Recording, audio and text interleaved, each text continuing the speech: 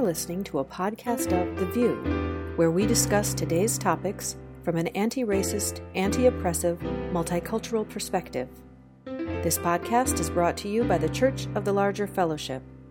To subscribe, visit questformeaning.org or search for Church of the Larger Fellowship in the iTunes Store. Good morning. This is Meg Riley in sunny Minneapolis, where it is above freezing today. It's really exciting for us here. We are just like having picnics. It's 35 or something. Anyway, good morning. You've come in for another episode of The View, and I'm very excited to say we're going to be talking about matters of faith development and religious education today. Aisha Hauser, how are you? Good morning. I'm Aisha Hauser, and I'm in Seattle, and it is sunny. And it's been so I used to live in North Dakota. So when it hit 35, everyone was in shorts, like especially in March. So I totally get that. But now I'm in Seattle, and when it hits 40, we're all in down jackets. So I don't know what that is, but yeah, it's sunny here today, and it's winter, which in Seattle is not the same. It's like a Minnesota spring here, our winter. Christina, how are you? Hey, everybody. I'm good. It's Christina Rivera. I'm coming to you from Charlottesville, Virginia, where not local schools to here, but my local schools for my son's area where we live had our first inclement weather day because we've got freezing rain and some snow and unsafe roads. So I'm glad to be here and safe and snug inside. Is it really unsafe? Or when I lived in DC, if they thought it might be unsafe, they would close everything. No, our roads were really slick. We actually ended up not even going home last night because we wouldn't have been able to get back over the mountain. And my kids had midterms today so that they could. Wow. Yeah, mountains will do that, won't they? I know. I've just decided to spring for snow tires because we had our first ice. And even though I have this car with all-wheel drive, I was sliding around the road. And I thought, snow tires are a good idea. So, and why not spend more money? I mean, it's just fun to spend money on things like snow tires, right? I'm privileged to have it. Anyway, we have Jessica. You want to tell us what you're up to today? I am on Twitter, #TheView. I'm on Facebook, fielding your questions and comments and passing them along to our hosts and guests today. And I'm also on the West Coast and enjoying this weather out here today. Not too bad, all things considered. Not too bad in Minnesota is like what you say if you won the lottery and someone asks you how you're doing. You go, not too bad. And like if you just got hit by a car and you're lying in the road and someone says, how are you? You go, not too good. That's kind of the emotional range here. It's anyway, so not too bad. Whoa, that's amazing, Jessica. That's great. So we have two special guests today, religious educators from around the country. We have Annie Scott, who's out in Golden, Colorado. Hello, Annie. And Sheila Schuh, who is in Rochester, New York. And we are doing this show because the fall conference of the Liberal Religious Educators Association just happened. Did I get that right? It didn't change names. Okay, the acronym still means that because I was blowing it with a different acronym a few weeks ago. And Annie, you kind of had a do-over this year. We had you on last year after a pretty rough conference around this time of year. And I'd love to hear you talk about, because we need positive role models of people who don't leave, who actually say, oh, I made a mistake. I can deal with that, actually. So what happened? Yeah. Well, it's nice to be back after a fall conference with a very different feel and much, much, much learning. I think that, the theme of our conference this year was changing narratives. And part of what was sort of interesting for me to reflect for myself was over the course of the year, how my narrative of last fall's conference changed. And, the pain of it hasn't changed. The pain of being hurtful to people of color and other marginalized people is still part of the story and central to it.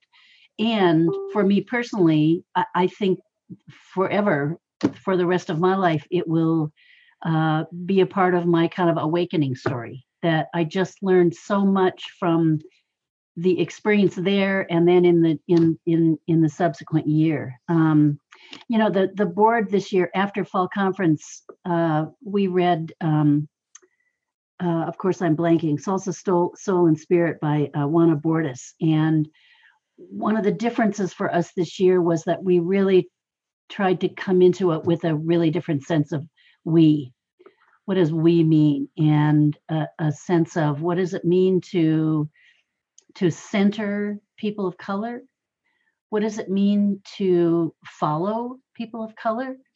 And Linnea Nelson, our newer vice president on the board, brought us Julica Germán de la Fuente, who is a community minister and has been working as staff person on the Commission on Institutional Change.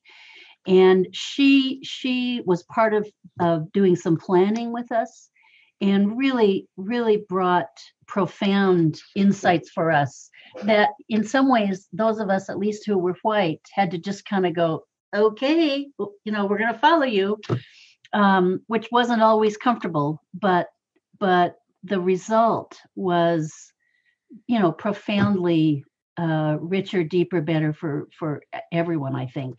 When Asha was referencing that we were both out in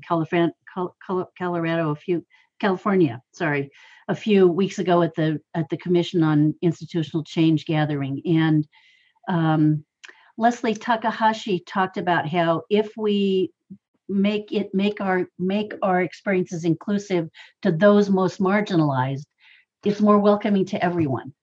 And that definitely was part of the experience this year, that Julica, who was our beginning evening speaker, said, she said, I know I'm the keynote, and let's do it. Let's unkeynote it. And really led us how to introduce people through relationship, through connections, rather than the kind of white supremacist list of why you should listen to this person because they have this degree or this or that or the other thing. And so that we did that over the whole conference, which was a real challenge to many of us, but it just made a tremendous difference in the whole feel of the conference.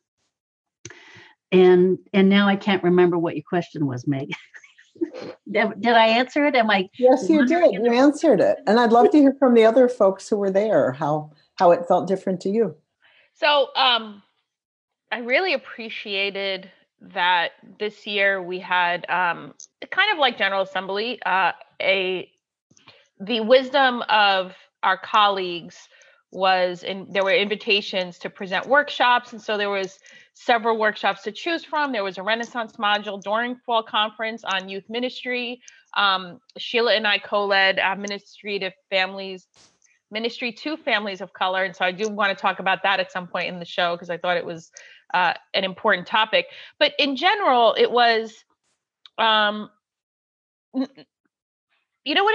was inspiring to me was it was a learning. It wasn't just that there was what happened last year and then it was like, well, we'll just make sure to placate whoever we need to placate for this year. It was, no, we're going to do it differently. And I loved it. I mean, I was definitely the Odyssey, which is usually done by someone who's retired, and was actually Dr. Takia Amin from Black Lives of UU. And I loved it. Now, I did hear from people they missed having an Odyssey. And I said, well, that's something you can do in a local LREDA chapter. I mean, a lot of the times I really have no connection to the person who's speaking, but if it's somebody from my chapter who I've known, and maybe that could be re-envisioned because I loved it. So I appreciate what happened this year, and how it happened is even more was inspiring to me. Yeah, I really, we took really seriously the feedback we got last year. We read and reread evaluations throughout the year so that it would guide us. And one of the things that you point to, Aisha, is learning from our peers. That at last year's fall conference, when we dismissed the hired speakers and basically were guided by religious educators of color, for the most part, completely redesigned the rest of the conference.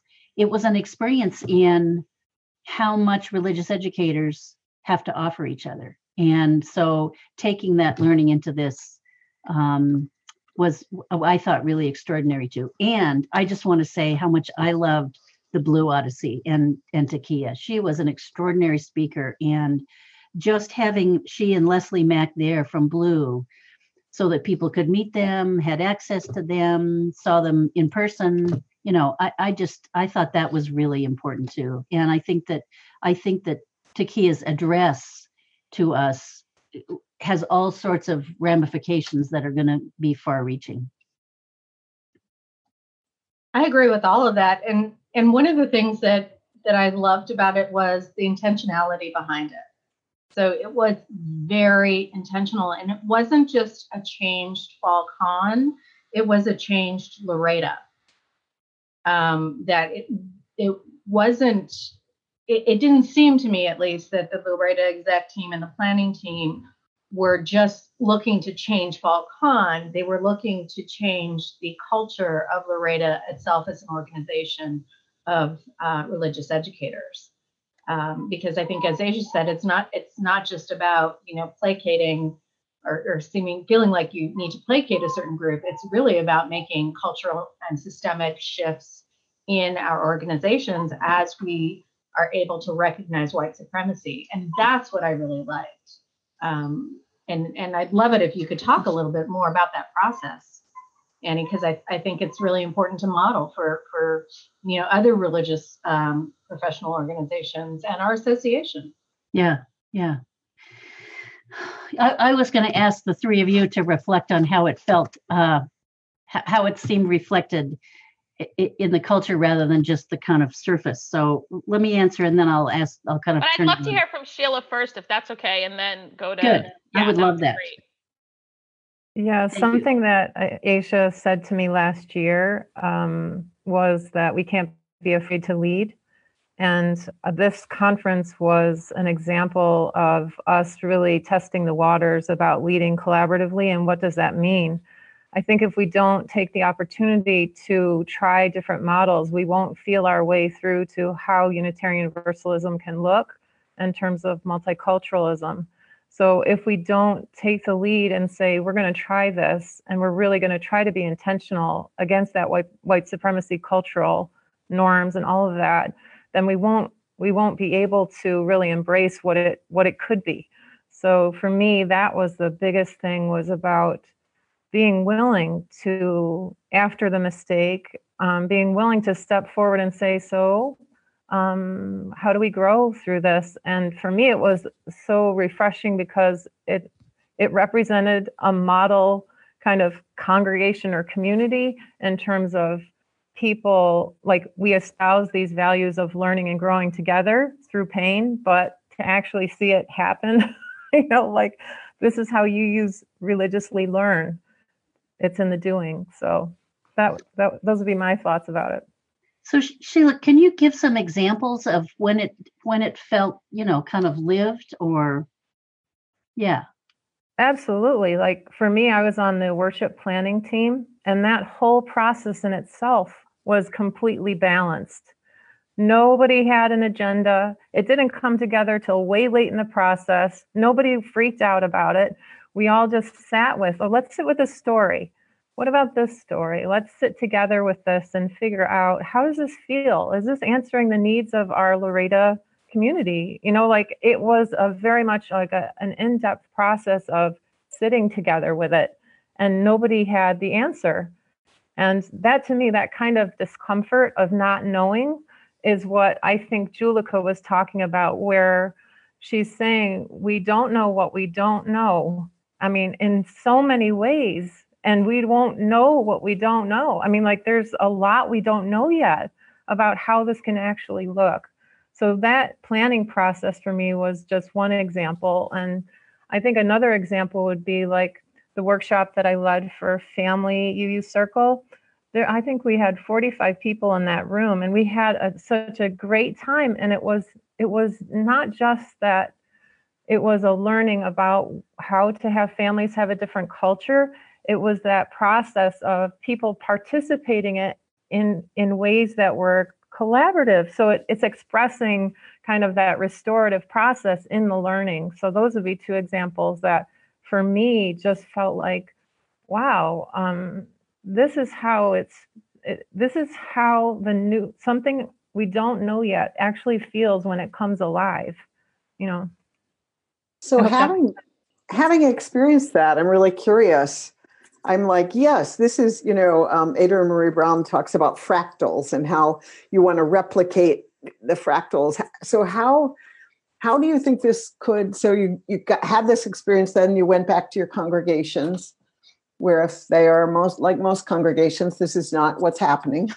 So how does this spread? And maybe I'm asking this too soon, but I'm like, yes. And I also want to just reflect that every single one of you used the word learning. That's why I love religious educators, because you actually are about learning.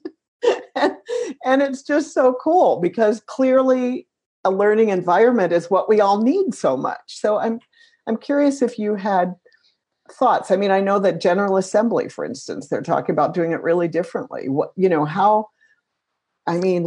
lead, I say. How do you think this could move out? I'll just say that for me, it's about making room. That's purely how it is. It's about making room for other ways of being there. Like we did a workshop this weekend at my church, and there were actually a few older white men who came up after and said, we have things really backwards. We have intellect in worship. It shouldn't be there. We should have heart-based, felt sense stuff in worship.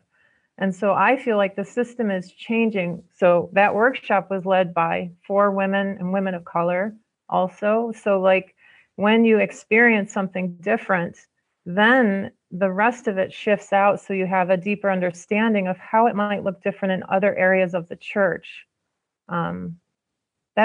That's my learning from it, is when you try a different model and you make room for other identities to have power, people naturally go, oh, right. That feels actually better. I mean, for me, so when that kind of collaboration and the results of collaboration is experienced, to Sheila's point, then there's, I hope, modeling for what you can take home. So when I do leadership workshops, or when I talk to folks about collaborative leadership, I say, you know what? This isn't about you. You don't have to be the CEO to lead, right? So we manage, as religious educators, a slew of volunteers each week, all the time, right? And so how do you work with the volunteers? How do you lead? There is always an opportunity to be collaborative and to model that, because people are watching us all the time. And so I just co-led an OWL training this past weekend. And that was one of the things we kept saying when they would say, well, how do we do this? How do we do that? And I said, you can't control how people respond to you. You can only model. You're always modeling. And so that's one of the things that was inspiring, Annie, to me about how this worked, is even last year, it's just, you were modeling, okay, this was something that happened, and here's how we're responding, and here's what we're doing, what we did with the learning. And so it's modeling that's continuing, so we can, within our sphere, be who you want to be the change you want to see. So I think that's what I would say.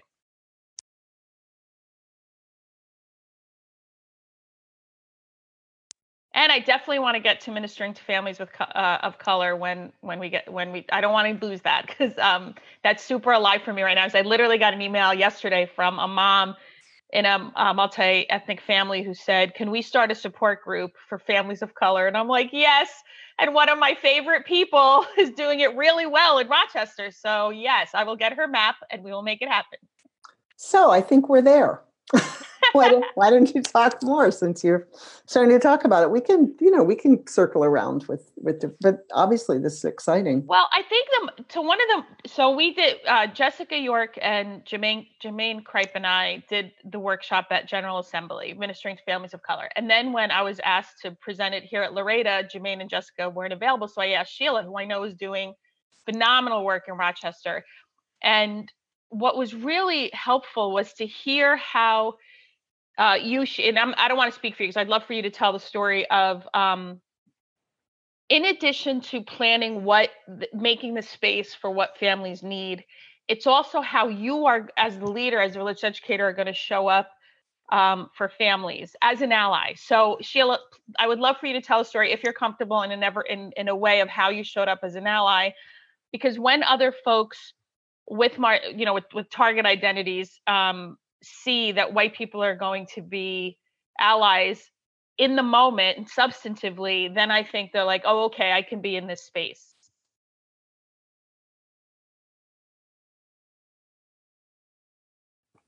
So I think the situation you're referring to, Aisha, is I was offering a one-off for families on the mental health care of their children. And I had a person, a dad of color, talk about his concerns for his daughter, not for any other reason other than she was a person of color. And so someone else in the group, white woman sitting next to him, had said something that wasn't very helpful, because she was suggesting that the way that he could strengthen her identity was to take her to marches and do social action stuff. And I basically had said, that's not helpful, and could I talk with him after? And that whole conversation ended up getting other families together and working with them about what are the it helped to open my eyes up to the identity development that we co-create in community life, and how I needed to take a better responsibility to listen to our families of color, especially parents who have specific needs that they have for their kids. So I didn't realize till after the workshop, Aisha, of all the things that actually, we had talked about, like as a white DRE that you could do, and trying to make it clear for other white non-Hispanic DREs that the way that the culture is set up, I need to take at least 8 steps to maybe their 2.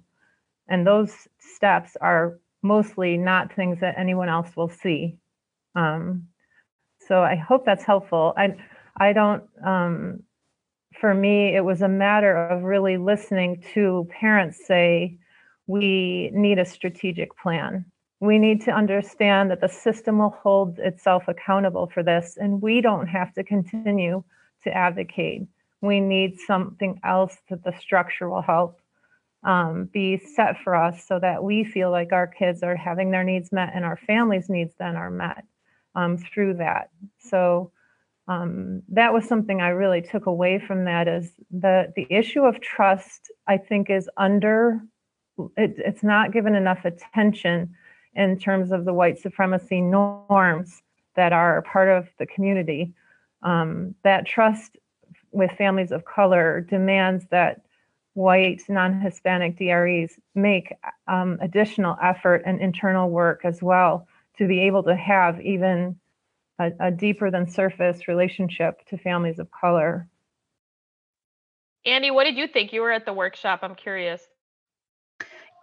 It was actually my second time at that workshop of yours, and I loved it. I loved the story, Sheila, that you told today and at the workshop. I came home inspired to do something, to reach out to families of color or with children of color. I mean, to kind of do that scary initial meeting conversation about how can we serve you better? What are your needs? So let me answer Meg's question about how do we bring that home, because I I'm going to answer it. I mean, I'm not quite as pragmatically as Aisha, you and Sheila are in terms of some actual things to do. But for me, it's that ongoing work of humility and discomfort. I was talking to Christina a day or two ago and talked about some of the hard work. And she said, yeah, I think if your stomach's not in a knot, you're not doing it. Which, of course, one of my really big learnings at this fall conference was not within the conference, but with the board, that we knew that we wanted to do the Monday meeting differently, which is a member meeting. And we knew we didn't have to do any official business, but we wanted the whole experience to be different, not a bunch of reports, not yada, yada, blah, blah, blah, that the majority, 99% don't care about anyway. And we hadn't planned it before the conference. And so we kept trying to meet and plan it. And without really realizing it, as the president, I felt like, oh my God, this is really my responsibility. And the actual planning of it happened when I had to be someplace else. And then it turned out I didn't, so the rest of the board planned Monday, and I, turns out, did not trust them. That's what it came down to, is the last minute I saw their notes and it was like, oh my God, there's all these pieces. Oh, and, got into my own perfectionism and sense of individualism. Oh, this is my responsibility. And I didn't think I don't trust them, but when we met about it Monday morning to go over what had happened, and I had white supremacy rising up in me, and the board called me on it. It took 3 of them to say, wait a minute, you're not trusting. What we did was good work. This is going to be good. And it was just excruciating for me, and has been in the week and a half since. And that will be one of my most important learnings about this is that stuff living in me. And, I was tired. And when I'm tired, all that sort of the deepest enculturation takes place. So that's to say, Meg, that I think that one of the most important things that we can do is keep doing our own work. And that takes humility, and it takes living with a knot in the stomach, and not going the place, or noticing when we go to the places that we've been trained to go. And, I've been pretty uncomfortable since fall conference, and it's about that I would prefer to be perfect. I'd prefer to be comfortable or something. And it's not what my faith calls me to do. It's not what the people that I love and admire and who are in relationships of accountability. So that's my answer to that question.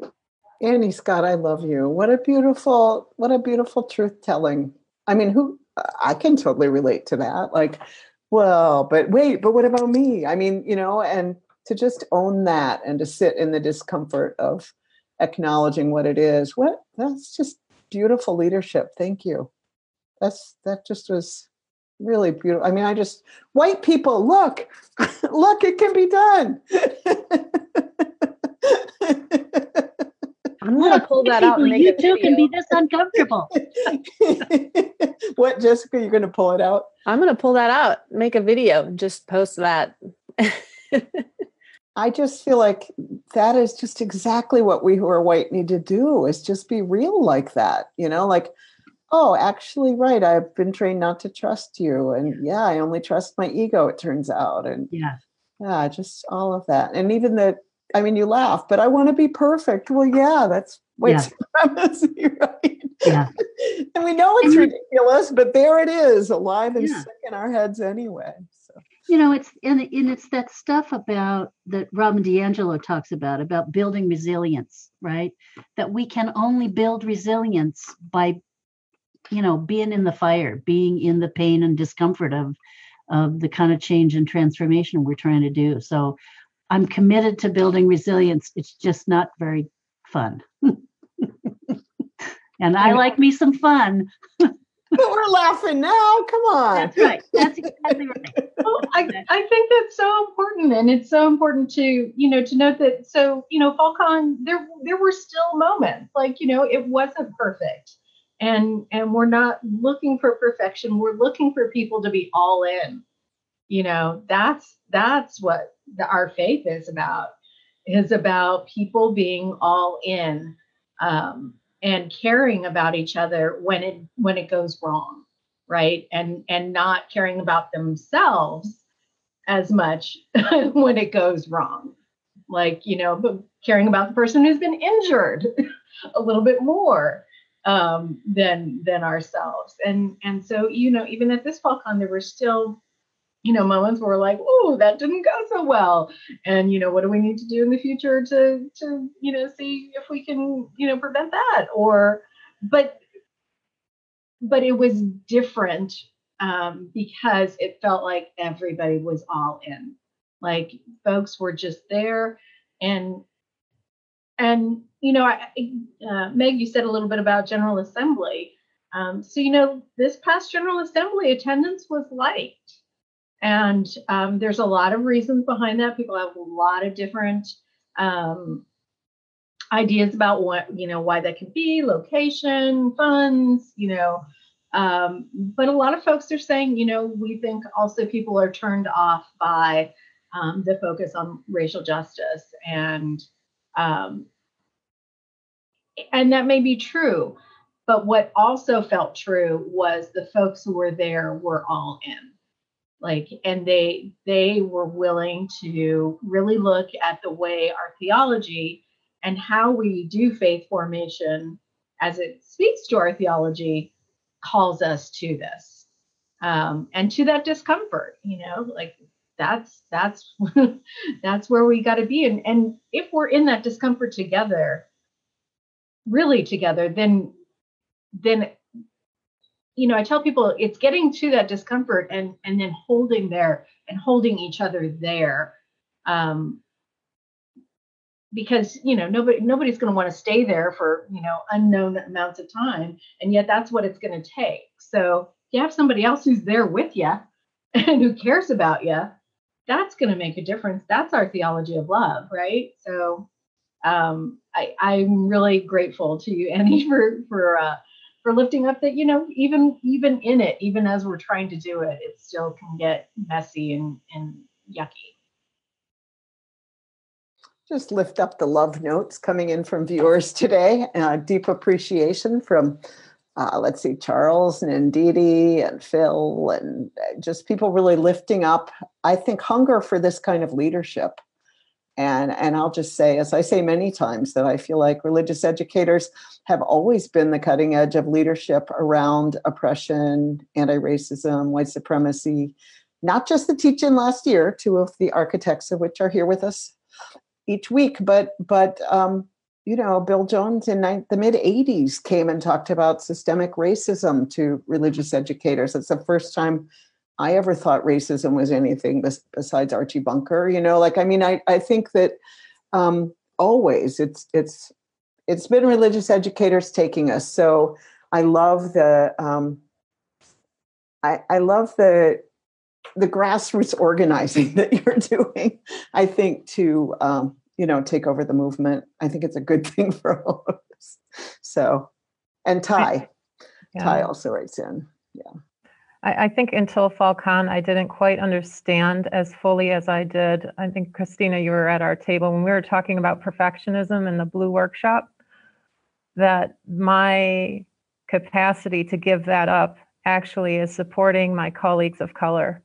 Like, I did not make the total connection that my capacity to not live in that place of perfection makes it a better place for any of professionals of color to exist in that space. And so it wasn't until FallCon and since that I've actually thought about that. Even if I'm worried about my own job, consider how that will be for my colleagues of color. If I don't model that, I'm not going to be pushed aside or total, marginalized because I make a mistake. Like, I need to stay in it to model that so that other people can show up as they want to show up. And I think that's the benefit that LREDA has right now, is that we are tight in terms of our collegial accountability to each other. And that's what will make it different in the future. I think that's where we're building from.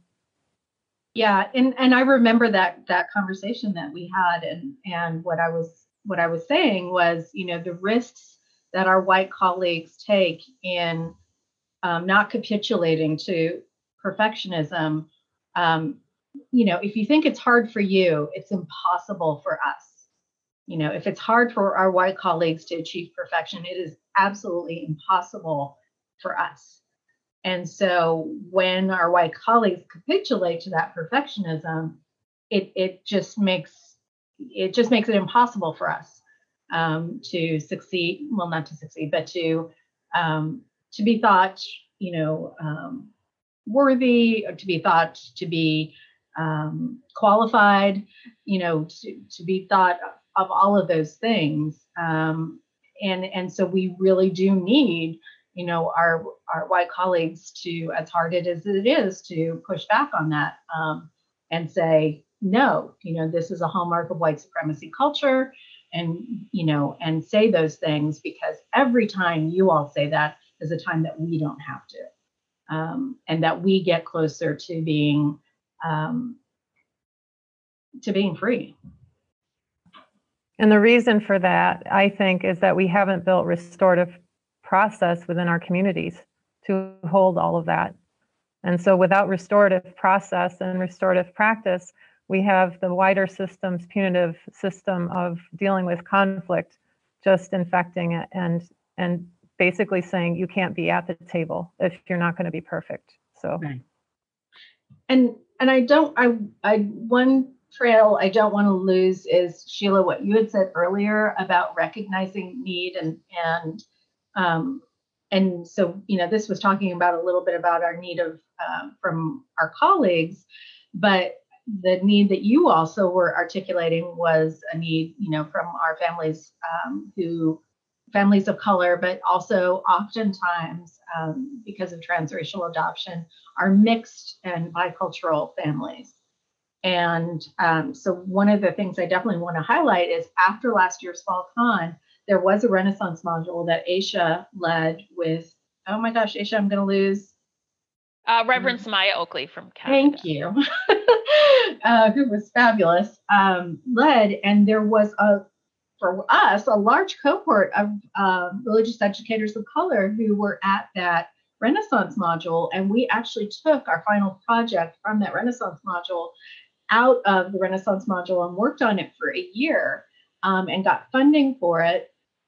But like many other things that religious professionals of color are trying to do outside of compensated hours, we just couldn't. We had a package and we were ready to go. We just couldn't get critical mass around getting it off the ground.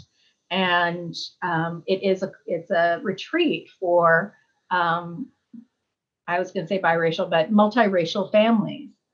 And the FOSS Collaborative heard about that and helped us pick it up. And it's now going to be offered at Berry Beach next year. So it'll be July 20th through the 27th. It's called The Well. It is specifically designed for multiracial families. We specifically had, working towards workshops for, white parents of biracial or kids, and, just for the entire family to be able to experience what it feels like to be affirmed for that. And so, I definitely want people to know that and to start kind of saving the date on that, because I know Ferry Beach is hard to get to for a lot of different reasons. I know, I'm thinking Ferry Beach. Huh. I know it was an interesting, it's an interesting thing, but we're going with it. And but we want people to start getting it on their radar so that we can start figuring out the ways to get families there. So. And the way that happened was an awesome example of collaboration. It was what happens in Renaissance module opportunities is you have 15 hours of learning, and then there's a project that you envision. Now, the fact that you all took that and it kept it going is incredibly inspiring. I don't want to lose that. Monday morning, we found out that Ted Cruz's people were at the Houston hotel, and Ty Rezende and I'm going to forget her name. There was a few religious educators Tina Defoe organized a die-in, and they said, okay, this was part of, because I was doing the summary speech, and Annie, even I will say, Annie, I was with you. I was like, oh, so does that mean I'm not doing my speech anymore? I mean, I had worked on it already. Darn it, I need to talk. And it was great. And we just took signs, and then there were people who said, I don't want to get arrested, so I'm staying here. We needed people to watch purses, so it was great. I will say, in full disclosure, I thought there was slim to no chance of us getting arrested because I don't want to get arrested either. So, but I did it. I followed. Jessica York was in front of me, and it was powerful. And then as soon as the very kind and sweet hotel manager asked us to leave, we did. We got up, sang our way out, and it was quite beautiful. But it was an extraordinary, I think, bonding moment. So I appreciate everyone who organized it and just said, we're doing this. And then we walked out and did it. And it was powerful. Yeah, Liz Brewer Martin wrote, I think the space made for the die-in exemplified the flexibility around programming, and it was awesome. So yeah, that was really fun to see come across social media, I have to say, right about then. That was exciting. Oh, wait, and Ty is naming a couple other people, Catherine Childs and Sam Wilson. So thanks to everybody who organized that. Yeah, that's great. Oh, so back to families of color. So there's going to be a workshop in this, a gathering, a camp, kind of, is that what we're talking about? A retreat. A retreat, okay. For people who can't go to that, what do you, Sheila and Aisha, in this workshop, do you have practical things that you encourage people to do back home? I mean, I'm just thinking I'm a little part-time person out there in a church. I'm going to gather people with multiracial families and people of color, but other things? Well, one of the things I'm doing this weekend at two different places in both Bellevue and Seattle is a workshop on how to talk to your children about race. But I don't start there. I start with, it's kind of like we say in our whole lives, if you don't teach your children about sex, someone else will. If you do not have explicit conversations with your children about racial injustice and what happens in this country, they will simply be absorbing the media messages that are racist and white supremacist in nature. So that's one of the things I'm doing this weekend. And it was as a result of helping plan that workshop that one of the parents in my congregation who is in a multi-ethnic family said, I'd really like to have a families of color group or have something. And so for me, and we already have a POC only group, but it is not, and it's not the same, it's only a POC group, and it is multi-age. We've had youth come, which has been great. However, I want to create a program that is for families who are mixed, I'm part of a multiracial, multi-ethnic family. And Sheila, I would love to hear what you're already doing in Rochester, because I'm genuinely inspired by you and your work. Well, we have a Soul Matters for people of color, adults, and some of our young adults would be welcome to that. We do families of color, mostly just casual. So maybe once a month or every 6 weeks or so. We have a gathering of some kind. Last time we had like an after church soup and go to the pumpkin farm together. We've done just a potluck. We've done a meetup at my house, just an outdoor bonfire, just so that families have a sense of because our community is large, have a sense to build relationship with other families of color, just for that very reason, and no pressure to volunteer to do anything, or it's just purely relationship building. I guess that's the first step. I hired one of our young adults of color to be at the membership table every Sunday, so that when families do come in, they have somebody there that can speak to them and have that kind of welcome that I would like for our families of color to have. And that seems to have been, for me, just like a huge step in terms of just being present in that different way to families. So I don't really know what's next on our horizon.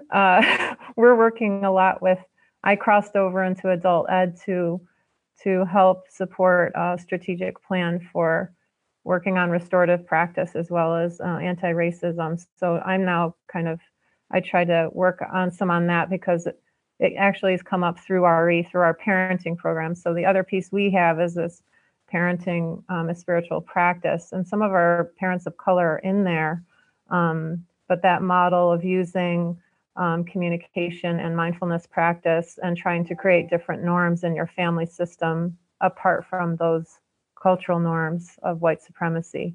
What do you mean by restorative practices? So restorative practices, there's like a wide continuum of what restorative practice includes. It can include anything from a 10-second empathy with yourself and compassion to a chaplain interaction with someone to a Soul Matters circle. For me, or to like, if you're going to do like a healing circle, like that was Fall Con, that was an example of a restorative process.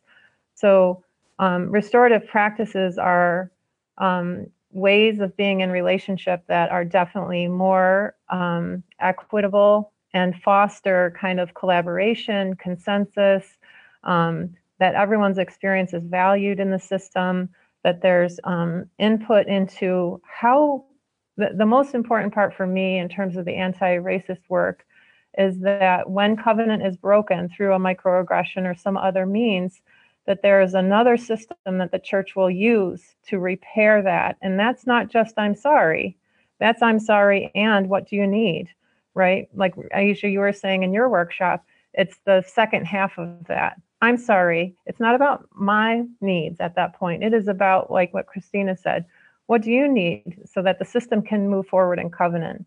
So restorative process involves all of those ways that we interact, that we restore wholeness of people's humanity. That's why I'm particularly committed to those things running together and not separate. Because is the congregation covenanted to use restorative practices? I mean, how does this work in a congregational culture? So we have it, would have it in pockets now, right? You have it in Soul Matter circles and you have it in Kids, Joys and Sorrows circles. So there's already pockets of restorative process going on. We haven't done a full commitment. Some communities, well, at least in Central East region, there is a training in restorative process that Central East region staff can come in and do for your congregation. And then you can kind of adapt what you would like to have your community commit to. So it's kind of like people are testing out how to fit it into their congregational system still. We're not there yet for sure, but we're introducing it more when we have any offerings related to racial justice so that we're not doing more harm by bringing up the racial anxiety between people without having some way of actually holding that. I'd love to see more restorative practices in our UU congregations in general, because one of the things that at the collaboratory at the commission meeting that I brought up in our small group was that one of the heartbreaking patterns that I see in UU congregations is this, a chicken or the egg. A congregation gets hurt by a minister, and then they put their guard up, and then they hurt the next minister, and so the minister has their guard up and then it's just this never-ending cycle. Then you add trying to make anything diverse, and you add microaggressions, and there's this almost an annihilation thing that happens with us that is so heartbreaking, because there's nothing spiritual about that.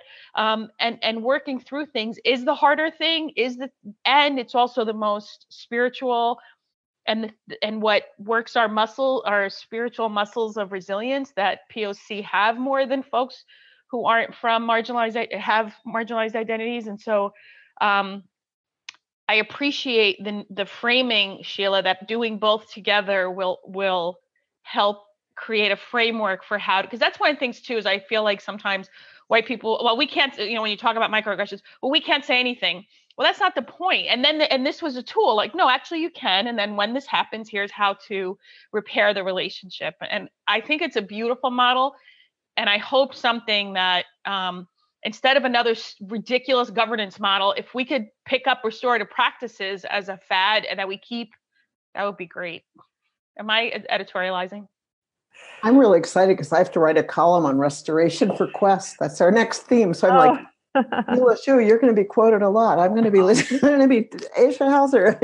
I mean, I feel like making this real in our congregations makes them into learning labs. You know, one of the things you said, Aisha, in you and Sheila's workshop that is just alive in me is that when you apologize, then you follow it up with, how can I make this right?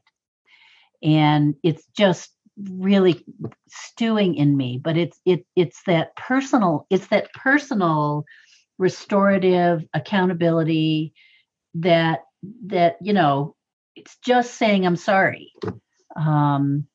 It's step one of accountability and humility, and I'm in it. But the idea of what's the next step, and how do we not, you know, all the stuff about restoration that we get mad at somebody and or we know that we blew it, and how do we get back? How do we get back into relationship? And you know, we demonize religious professionals who screw up, and we oust them. And how do people find their way back, and how do we invite them back? One of the challenges for LREDA right now, you know, we don't have an in good standing. We don't really have anything in our bylaws and our policies that says, you know, how do you be in good standing? And now that we have delegate status, woohoo! You know, how does somebody lose being in good standing with LREDA? Well, we have professional practices, code of ethics, you know, if you really blow it, then we've got to take your membership away. We've got to take your, you know, that we have just started kind of developing that. And then, and as we do that, then how do people get back in good standing? How do we reconcile? And that it's the white supremacist stuff to kick people out, to say, you blew it, get out. You're not loved anymore. And it you know, it's the people of color, we, and love and community that is about, how do we restore? How do we be restored ourselves, and how do we invite people back into community with love? Right, and you're an example of that, Annie. Like, having gone through Fall Con, we didn't all vote to oust you or to oust the board, right? We didn't do it, and I'm really proud of that. Like, I'm proud that the LREDA folks stayed in it together, because we could have very well said, you know, you guys made this decision with warning beforehand and you're done. But that's not the way it went down. So you set the example for the next president, whoever that is, especially if it's a person of color, right? To be able to say, you know, like, this is what we did and we'll move forward. Yeah. You know, the other thing, Sheila, that I was thinking about was how, I mean, we didn't know whether anybody was going to come to Fall Conference this year, right? And it was lower. It was one of our lower years. But I mean, you know, we wondered, would any people of color come, right? Other than the ones who were in leadership and were speaking and all that. And I must say, it was very clear this year that white people had done a bunch of work. White religious educators had done a bunch of work this year. That the response people had to caucusing and having caucus groups. I'll speak for white people that I saw. I was in a white caucus group.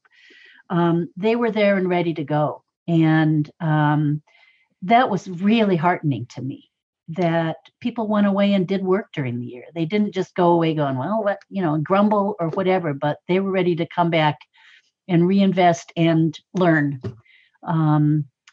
And, you know, people of color went off, and rumor has it did all sorts of wonderful things together, which seems to be the norm. Yeah. I think thank you, Annie, and yes, I think modeling, because what part of what drives me is how Unitarian Universalism can plant seeds all over the country, and if we could learn restorative practices in a substantive way, that is hard, because I think it would impact mass incarceration and prison reform, and because that's the part where it impacts. To me, it feels like this isn't about me or about the one congregation I serve. It's in addition to, it's about all those things. But I feel like we're what, 1,100, and granted, some of our congregations are 30 people, but we're a mighty bunch when we put our mind to it. And wouldn't it be great if part of the seeds that we're planting across the nation is how to be restorative and impact that further? So that's part of what drives me. That sounds like a great next UU white supremacy teach-in. It does, because it's so connected to our theology, right? I mean, this is so deeply grounded in Universalism, particularly, because really it's Calvinism at work that says throw those people away. Some people are saved, some people are damned. They're damned. It's just a new version of it. Well, as usual, I'm completely inspired by y'all. It's really I'm delighted every week that two of our panelists are religious educators, Aisha and Christina, because I think that the frame of wanting to develop your faith as the center of life is just so compelling. And so that's always good. Sheila and Annie, you've brought in such wisdom and commitment and all-inness. So Annie, you got something you want to say? Yeah, I just wanted to say on the Universalism note, that's 250th anniversary of Porton Murray's sermon next year.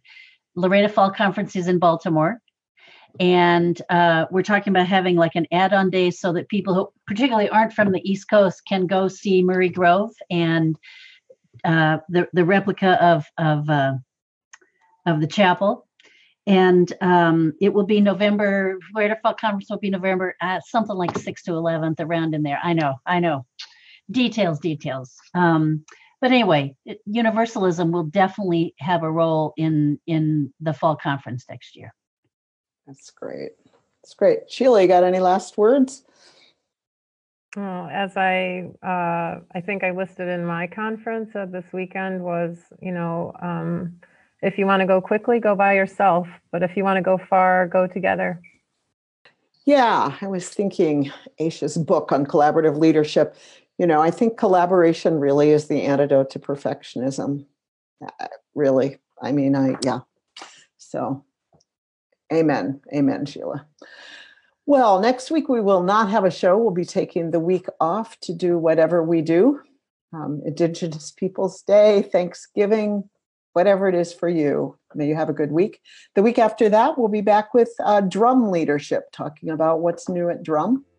And I hope everybody has a great week off. Thanks, everyone, for being here. Thank you for the invitation. Thank you. Thanks, everybody.